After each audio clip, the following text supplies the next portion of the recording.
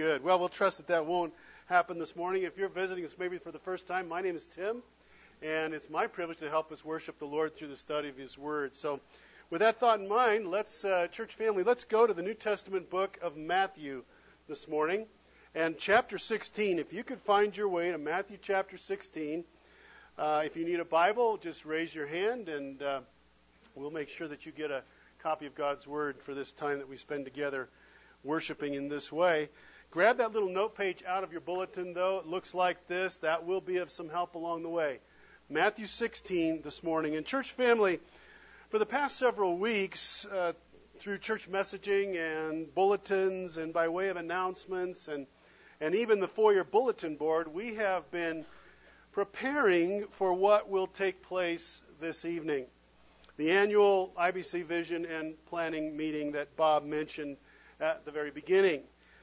Around the fellowship of a good meal, we will gather tonight for the express purpose of thinking about our church, about our life together at IBC. And in view of that, I just sensed the nudge of the Holy Spirit to step away from our study of the book of Ecclesiastes just for today in order to help us begin to think about this evening now, to think about it this morning, to begin now to turn our hearts, our minds in what we might call a more church-focused direction. Now, whether you'll be able to join us tonight at 5 o'clock, I sure hope that that would happen for you. If you call IBC home and this is where you land, I hope you can make it. But even if that's not possible, just to spend a little time centered on Jesus' church is going to bless. It's going to encourage. It's going to remind us afresh of how truly special Jesus' church is, and particularly how special this church is to Him. Which is why I've asked you to join me this morning in Matthew 16. For here we are able to spend some time with one of the most profound teaching moments in all of Jesus' earthly ministry, and at the same time, it is one of the most empowering and confidence-creating moments for Jesus' church, of which we are a part today. So Matthew 16, we're going to pick it up at verse 13. I'll ask you to follow along as I would read for us. Now, when Jesus came into the district of Caesarea Philippi, he asked his disciples, "Who do people say that the Son of Man is?" And they said, "Well, some say John the Baptist, others say Elijah, and others Jeremiah or one of the prophets." But he said to them, "Who do you say that I am?" Simon Peter replied, "You are the Christ, the Son of the living God." And Jesus answered him, "Blessed are you, Simon Bar-Jonah, for flesh and blood has not revealed this to you, but my Father who is in heaven. And I tell you, you are Peter, and on this rock I will build my church, and the gates of hell shall not prevail against it." And we'll stop right there for the morning. Bible Church family, in our day, as you might well know, there are many who are asking questions about the church, about its future. Skeptical, pessimistic, sometimes even fear-driven questions. I get brochures and pamphlets all the time in the mail inviting me as a pastor to attend some big conference on the church somewhere going on in the country. And there's something going on all the time. And often these brochures come to me with some attractive, attention-grabbing graphics and some text on the front, and they'll have statements on them like this: "The American Evangelical Church is at a defining crossroad. Pastor, are you ready for what's coming?" Or, "Has your church lost its identity? Let us help you find it." Or how about this one? "Pastor, join us for the West Coast Re-Engineering the Church Conference." Re-engineering the church. Nah, I agree. Oh, yeah. Those brochures, though, they're designed to try to entice me to sign up because there must be something wrong with the church and maybe with the church that I pastor. Well, Jesus here in Matthew 16 speaks into this climate, this pessimism, perhaps this fear, this skepticism or doubt about the church. And so for just a few moments, let's be reminded together upon whom and upon what Jesus' church and the Bible church in particular rests today. By doing so, I hope that your love for your Savior is going to be invigorated just a little bit, that your faith in Jesus gets a shot in the arm, as it were, and that your perspective on the church and on this church, on Jesus' church worldwide, but in particular this church, will be refreshed, and there will be a new optimism, a new confidence, perhaps even as we leave this place today, because we've spent some time in Matthew 16. Jesus' church is not teetering on the edge. It is not on the verge of collapse. In fact, we can say with great confidence that the very opposite is true. Matthew begins now here in verse 13 by telling us that Jesus is with his disciples up in the hill country just over the northern border of Israel in a beautiful location where the headwaters of the Jordan River spill down off of Mount Hermon. Jesus has taken his disciples here after a pretty intense season of ministry, and I've actually been to this location. It's a gorgeous place in just over the border in northern Israel, and this is where Jesus has taken his disciples in order to give them a little bit of R&R. And so in a quiet moment, perhaps sitting beside these very waters, Jesus asks his disciples, the 12 who have been following him and that he has called to himself, he asks them a question. Who are people saying that I am? There's a lot of speculation out there on the part of people concerning Jesus' identity in this time. Who do people think I am? He asks them. And their response, well, Jesus, some think you are a reincarnation of John the Baptist. That's what they're saying. Or maybe that you're one of the other Old Testament prophets, that you're Jeremiah or one of those guys who has come back to life. Verse 15. And who do you say that I am? Who do you say I am? What about you, men? Who do you say that I am? Brothers and sisters, is this not the most important question anyone will ever have to answer in this life? Isn't it? No question that will ever be put before us is going to be more important than how we answer this question. And no one in the world, from the beginning of time until the end of time, gets to sidestep the answer to this question. We all have to answer it. And how we answer this question determines our eternity, doesn't it? It determines our eternity. That's how important it is. Jesus asked the most important question in this life: who am I to you? Now, sometimes when people hear questions, they can get confused, be on a different track, a different train of thought. Sometimes they completely miss where the question is going. Like the little girl in her kindergarten class. The teacher says, okay, boys and girls, here's the situation. A man is standing in a boat in the middle of a pond and he's fishing. And he loses his balance, he falls in, and he begins to splash and yell for help. His wife hears him, knowing that he cannot swim, and so she runs down to the bank. Why do you think she ran down to the bank? And this one excited little kindergarten girl raises her hand and says, I know, to get out some money.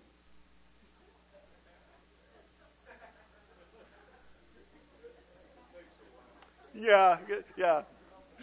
She completely missed it, didn't she? She heard the question, but she didn't connect the dots.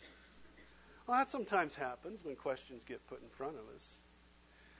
Not so with Peter, though, in this moment here in Matthew 16. Jesus asks, who do you say that I am? And Peter, he gets it. He steps forward and he makes this incredible, wonderful, rock-solid, timeless confession of Jesus. Now, Peter is oftentimes the mouthpiece for the 12 disciples collectively, the director of the apostolic choir, as one of the early church fathers liked to say of Peter. And Peter here makes this unrivaled, impossible to improve upon declaration concerning Jesus' identity. Verse 16, Simon Peter replied, "You are the Christ, the Son of the living God." That's who you are, Jesus. You're the Christ, the Son of the living God. And what Peter was saying was that Jesus was God's promised, predicted, long-awaited Messiah. The one who is fully God and fully man. Fully God and fully human. Priest, king, prophet, and Savior. Jesus then says, in effect, Peter, way to go, man. You are blessed because this was not revealed to you by man, but by my Father who is in heaven. Peter, you didn't come up with this on your own. It wasn't because you were particularly insightful spiritually, or that you had antennas to pick up on the wavelengths that nobody else figured out yet. My Father opened the eyes of your heart and your mind. That's why you know who I am. And then comes verse 18, and a rock-solid promise from Jesus.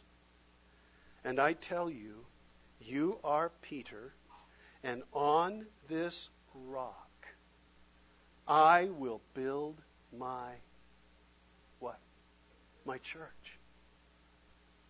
Jesus said, I will build my church. I will build my church on this rock. Jesus doesn't say that he's going to build a Bible college or a seminary or a radio ministry or a mission organization or anything else. But he does say, I will build my church. IBC family, this is such a difference-making, confidence-infusing, future-securing promise for us. It's worthy of our time this morning. It's a reminder to us that this church, Idlewild Bible Church, does not exist because there were some visionary folks in a Bible study back in the mid-'70s who said there should be a church in Idlewild called Idlewild Bible Church. And it doesn't exist because of dedicated elders or because of longtime pastors or even because of all of us as committed people of faith. That isn't why Idlewild Bible Church exists. She exists because the God of the universe, the master builder of heaven and earth, said, a little town in the Southern California mountains needs my church. I will build it. Yeah? I will build my church there. And so IBC is a part of this amazing promise from Jesus.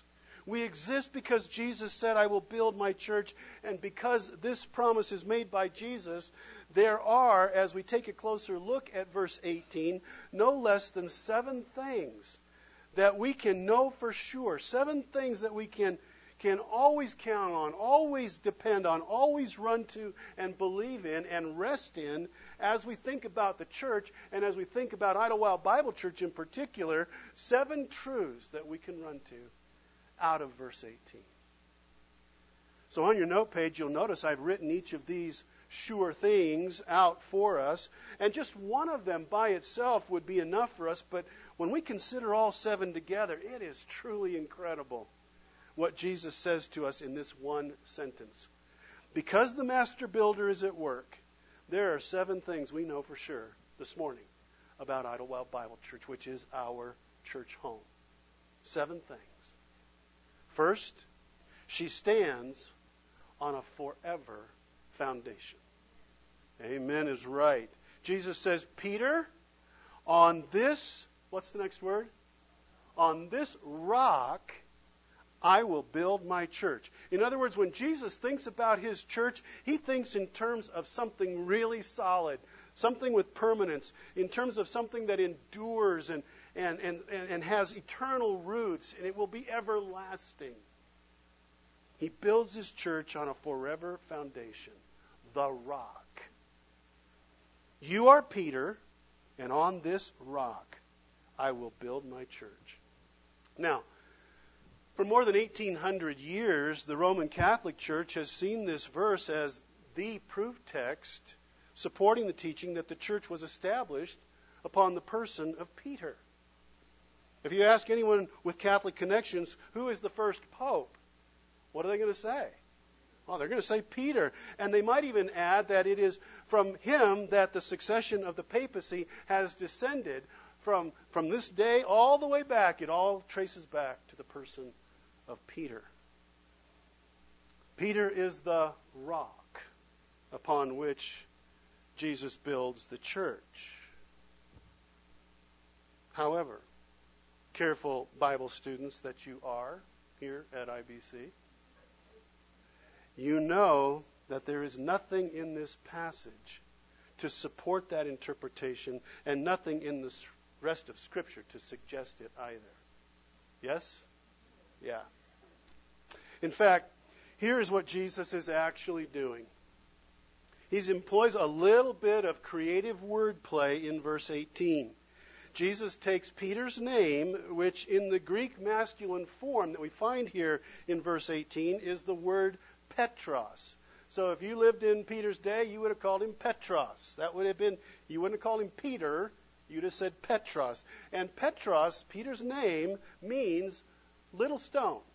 A little stone about like this, okay? So when you said his name, this is kind of what would come to mind, a little stone. You are Petros. And then Jesus says, on this Petra, another Greek word, but a different Greek word, Petra, I will build my church. The word rock in verse 18, this rock is the Greek word Petra, which refers to an unshakable, immovable, monolithic, gigantic stone. A great mountainous mass of stone is a Petra. So, does anyone recognize this? Yeah, what is this? Well, this is Half Dome Yosemite. Of course, you know this. One of the most famous natural landmarks in North America, we would say even in the world. It rises some 4,700 feet out of the valley floor, and my guess is that some of you have actually stood on top of Half Dome. Have any of you done that? Yes, we've got a few intrepid souls here in our midst. Yeah, memorable moment, right? Yeah, amazing. The sheer northwest face of Half Dome is the height of two Empire State Buildings on top of one another. This thing is massive. And I show you this natural wonder to try to help give us a little better feel of what Jesus says in verse 18. Peter, you are Petros. You're a little pebble. And on this unshakable, immovable, monolithic foundation of Petra, I will build my church. Brothers and sisters, what is the rock? What is the Petra in verse 18? It is Peter's confession, isn't it? It's his confession. It's not this. I'm not going to build my church on you, Peter, but I will build my church on your confession. The confession. You are God in the flesh. You are the Messiah. You are the deliverer. You are the Savior promised from long ago. You are the anointed one, he said in verse 16. And Jesus says in verse 18, yes, Peter, and on this rock solid truth about me, this forever truth about me, on this Petra, I'm going to build my church. Common sense and the Greek text affirm our understanding of Jesus' words in this way. But church family, even beyond that, in the Old Testament, God is oftentimes referred to as the rock, is he not? Sure, you know many verses that speak to this very point. For example, Psalm 18, verse 2. The Lord is my what? My rock and my fortress and my deliverer, my God, my rock in whom I take refuge, my shield and the horn of my salvation, my stronghold. God's the rock. Psalm 19:14. Let the words of my mouth and the meditations of my heart be acceptable in your sight, O Lord. What? My rock and my redeemer. Isaiah 26 verse 4. Trust in the Lord forever, for the Lord God is a what? An everlasting rock. And in the New Testament, the Apostle Paul will write in 1 Corinthians 3:11, no one can lay a foundation other than the one already laid, which is Jesus Christ. And we say amen and amen. The forever foundation of the church is Jesus, and He's the one foundation that will never move. It will never be shaken. It will never crumble or give way so as to cause us to fear for the present church or for the future of the church. When that great old hymn writer wrote, the church's one foundation is Jesus Christ her Lord, he must have been reading Matthew 16. Because that's what he's declaring. The same thing Jesus declares. And then on your note page, the second thing we know for sure about Idlewild Bible Church today is that she has Jesus' personal involvement today. I will build my church, Jesus says. Not somebody else. I'm going to do it. I will be personally involved in the building of my church and in the building of Idlewild Bible Church. How does that make you feel? It makes me feel good. Because Jesus says, I will build my church, there's a huge load that is taken off of our shoulders, is it not? Is there not? I mean, you know, as a pastor, Jesus, you're going to do the work. That's not me that does that. You build your church. That load is taken off of the elder team. It's taken off of the body, all of us. The hands, the feet that serve and reach out here at Idlewild Bible Church. It's not up to us to build this church. Jesus said, I will build my church. We've got the promise of His personal involvement. We've not been left to our own strength, our own devices, to make this church something significant. That's Jesus' job. Amen? Amen. I am the master builder. That's probably why the Apostle Paul writes to the Christians in Corinth, and he says in 1 Corinthians 3:9 that we are God's fellow workers in the church. That's how he refers to us. We are fellow workers, which is to say that we join Him in what He is doing, right? We join Him. We get to share in what Jesus is building. We don't ask Him to sign up and work with us on what we want to do. How many churches end up getting themselves in trouble because they miss that point? They embark off on some kind of a quest and say, oh, by the way, Jesus, would you like to join us? That's not how it works. The Lord Jesus was building His church long, long before we came on the scene, and He's going to be building His church long after we're gone, right? Unless He comes back soon, which would be an amen. Yeah? Yeah. But let's share in the work with Him. But remember that He's the one doing the work. It's His. And then third, because Jesus is the one doing the building, we know for sure that what Jesus has started, He will finish. He's going to finish it. That assurance comes to us when Jesus says in verse 18, I will build my church. Jesus never makes empty promises. He never voices claims that don't have any substance. With this little word will, we know that the job of the church is going to get done. It's going to happen. I mean, think about it. You or I can say with all the sincerity and bravado and confidence that we can muster, I'm going to get this done by such and such a time.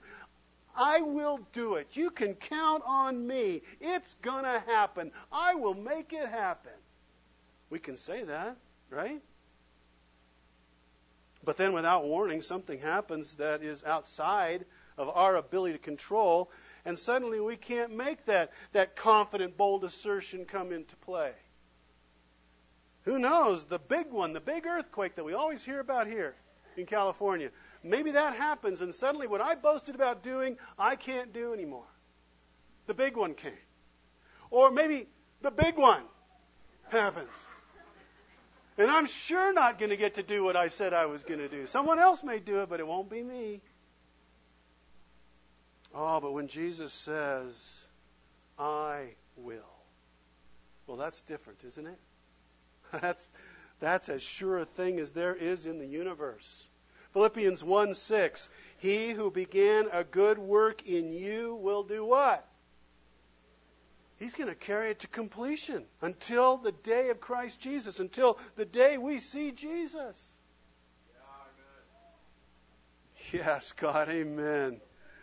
Jesus, as God, never lies, and He never makes a promise that He does not keep. The job He has for us and for His church to do, it's going to get done because He's going to make sure of that. I will build my church. Then number 4 there on your note page, because the master builder is at work, the growth of the church is inevitable. Jesus says, I will build my church. Jesus' church is not a building made of wood or brick. It's made of what? It's made of us. It's made of people. People saved by God's grace through simple faith in Jesus' sacrificial death and His death-conquering resurrection. Amen? Absolutely. The church is its people. Peter, the very same Peter who made the great confession in verse 16, will many years after this, as he writes his epistle, he will say in 1 Peter chapter 2, verse 5, that Christians are living stones in this building called the church. Living stones. That's what you are today. That's what I am. We are the building materials that Jesus uses to construct His church. We're going to talk more about this in just a second, but think about this with me for just a moment as we talk about the growth of the church being inevitable. Here in Matthew 16, there are 12 followers of Jesus up here in Caesarea Philippi, sitting on the bank of the river with Him. 12 guys. 40 days after Jesus' death and resurrection, 500 people watch Him ascend into heaven.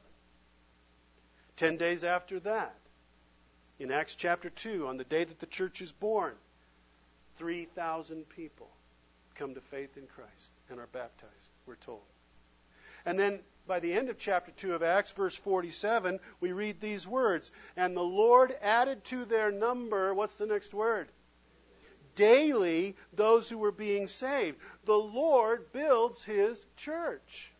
Within 60 years, His building efforts will see the church spread throughout the Mediterranean and Middle Eastern world. A few short years after that, the gospel has already traveled up into Europe. And today, Jesus' church is global, is it not? And if the numbers are correct, church family, if the researchers are right, more than 100,000 people daily around the world come to faith in Jesus Christ. I will build, Jesus says. And He does. And you, brother, and you, sister, in Jesus, you are proof that that is true. You're the living stone that Jesus builds with. And then the fifth thing that we know for sure about IBC is that she is Jesus' very own blood-bought possession. We know this because Jesus says, I will build what? My church. My church. The little word my is Jesus' declaration of ownership. To say it another way, we know for sure that we belong to Jesus. And by virtue of the price He paid for us on the cross, this church of which we are part belongs to Him. He owns it, nobody else. Recall again the words that we sang earlier when the worship team led us in that great old hymn, The Church is One Foundation. Do you remember these words? You sang them, and I heard them. They were beautifully sung. I'm not going to sing them because that would make this not a pleasant moment, but remember the words.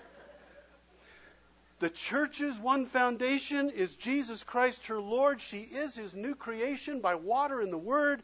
From heaven he came and sought her to be his holy bride. With his own blood he bought her, and for her life he died. It's a great thing to know that we are personally and individually the possession of the God of the universe. But equally so to know that this church is God's possession. There are all kinds of businesses in our town, and they all have their signs on their buildings or on the street, the highways of Idlewild. But those businesses to which those signs refer cannot say that they are the blood-bought possession of God, can they? The owner, the landlord is Jesus. They can't say that. I mean, even a Christian business owner can say that they've dedicated their business to the Lord, but their business is not a blood-bought business, is it? Blood bought this church. It's different, is it not? The next time you drive past the Bible church and you see the sign on Pinecrest out here or down on the highway, Idlewild Bible Church, where life and the Bible meet, remember that Jesus said, that's my church. I bought her. She's mine. We belong to Him. How does that make you feel? Amen. And yet, church, even as I use our road signs to make a point, we want to be sure we guard against the thought that Jesus' church is connected to a physical location or to a title deed to a piece of property. For we know for certain that IBC is not an address, right? It's not an address. And that we affirm with the sixth assurance there on your note page. We, that is His people, we are His church, not the buildings, not the programs. We are the church. Jesus said, I will build my church. And as Jesus responds to Peter, His church worldwide, and specifically His church called Idlewild Bible Church, is people. It's not programs, it's not methodologies, it's not campaigns, and it is certainly not physical structures like sanctuaries and Sunday school classrooms and pavilions and parking lots. And the reason we know that with such certainty is because of the word that Jesus uses for church. It's the Greek word ekklesia. It's a word made by bringing together two smaller Greek words. The Greek word ek, which means out of, or out, and then kaleo, meaning to call. And so what is ekklesia? The church. It is the called out ones. That's you. You are the called out ones. That's me. Idlewild Bible Church. We are the ekklesia, the called out ones. Through faith in Jesus alone, we have been called out of the kingdom of darkness and into the kingdom of light. Yes? Through faith in Jesus. Out of slavery to sin and into the freedom of forgiveness through faith in Jesus. We've been called out of death and into life through faith in Jesus. Out of the world and into His church through faith in Jesus. We are again those living stones that Peter talks about. So for sure we know that so long as IBC has her people, Jesus has His church in Idlewild, right? Even if the building burns, the programs fall short, the government confiscates our property, or if we were to be all imprisoned and taken away from this place, there will still be Idlewild Bible Church because Idlewild Bible Church is her people. Her people. And the same is true for every other Christ-centered church on our mountain. We could lose all of this today or tomorrow, and we would still be the church. An Idlewild Bible Church. How does that make you feel? Makes me feel pretty good to know that. And then lastly, because Jesus is the master builder, and He's one doing work, we know that success is absolutely assured. We know that because what Jesus says to Peter. He says, Peter, on the solid rock truth of who I am, God in the flesh, I will build my church, and the gates of hell will not prevail against it. Absolutely assured of success. That's what you and I are part of this morning. You know, there aren't very many things that you can attach yourself to in this life, that you can be involved in this life and know with an absolute certainty that you will be better for it, that you will have made the best decision, that you will succeed, that you will win. Very few things in this life bring that kind of certainty. Everything in this life has just enough uncertainty to cast a shadow of doubt over it and over the outcome. Not so with Jesus' church. Not even hell's gates can overcome his church, Jesus says. Now, what does he mean by that? What does he mean? Well, let me ask it this way. In the context of a battle, just picture a battlefield and a battle for a moment. Are gates generally considered to be offensive or defensive in nature? Defensive, right? Gates are defensive. You're not going to hear a general on a battlefield say, let's build some gates and go attack that stronghold. You don't do that. That's not what you use gates for. Gates keep attackers out, right? So when Jesus says that the gates of hell will not overcome his church, he is saying that hell's gates cannot stand up to him. Cannot stand up to the advance, the assault, the forward movement of his kingdom, which is his church. Hell's gates cannot stand against that. The power he imparts to his church blows through hell's gates. Now, how does that make you feel? Tiny little light about Bible church? Blowing through hell's gates? Oh, man. Hebrews 2:14 tells us that Jesus has rendered Satan, who had the power of death, powerless. Since the people are made of flesh and blood, it's logical that the Savior took on flesh and blood in order to rescue them by his death. By embracing death, taking it into himself, he destroyed the devil's hold on death. Amen and amen. In John chapter 11, verse 25, Jesus stands outside the tomb of a dear friend named Lazarus, and he raises Lazarus from the dead. And he says, I am the resurrection and the life. And if we are in Christ by faith, we live spiritually, even if we die physically. Hell's gates. Jesus' church blasts right through them by his power. And in 1 Corinthians 15, 54 to 57, this bold Holy Spirit-given declaration. Death is swallowed up in what? Victory. I'm going to say that one more time because you really need to say it like you mean it. All right? Death is swallowed up in victory. That's right. Yes. Oh, death, where is your victory? Oh, death, where is your sting? The sting of death is sin, and the power of sin is the law. But thanks be to God who gives us the victory through Jesus Christ our Lord. Yeah.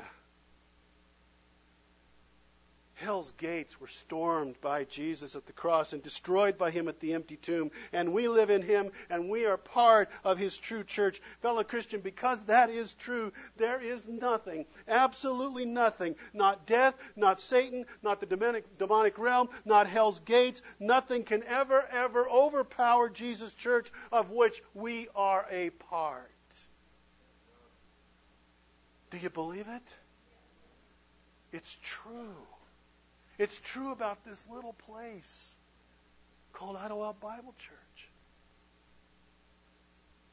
If you flip that little note page over, a rock-solid promise from Jesus based on a rock-solid confession of Jesus gives his church, and Idlewild Bible Church, a rock-solid place to stand in Jesus. Amen?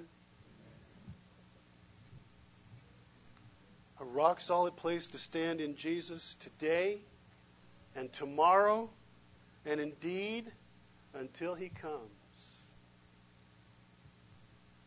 His church stands on a forever foundation. She has Jesus' personal involvement. What Jesus starts, He finishes. The growth is going to be inevitable and unstoppable. IBC has been blood-bought. We are His church. It's not our buildings. It's not our programs. It's us, the living stones. And success is absolutely guaranteed.